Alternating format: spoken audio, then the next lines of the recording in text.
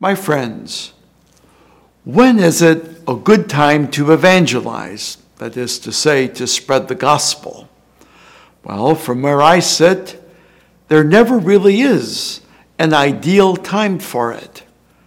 Something is always in the way. When Jesus was about to ascend into heaven, he commanded his apostles to go into the whole world and to make disciples and to baptize them. The apostles must have asked themselves, did he say the whole world? They were, after all, 11 penniless men who were gravely at odds with local authorities. During the season of Easter, we have been reading from the Acts of the Apostles, St. Luke's account of how the early church got started and how it grew. It is a warts and all account of the early church's growth.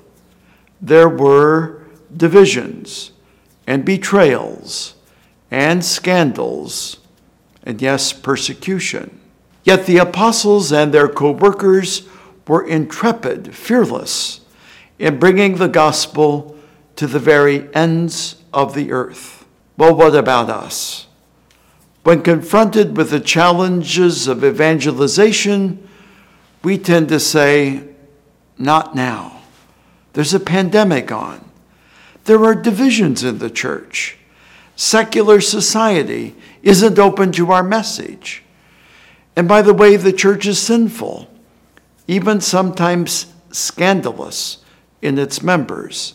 Yes, the wheat and the weeds are growing together in God's field. Friends, there will never be a time worse or better for you and me to spread the gospel. This only shows that evangelizing ultimately is not our work, but the work of the Holy Spirit.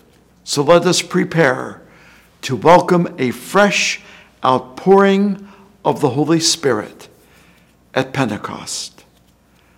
God bless you and God keep you.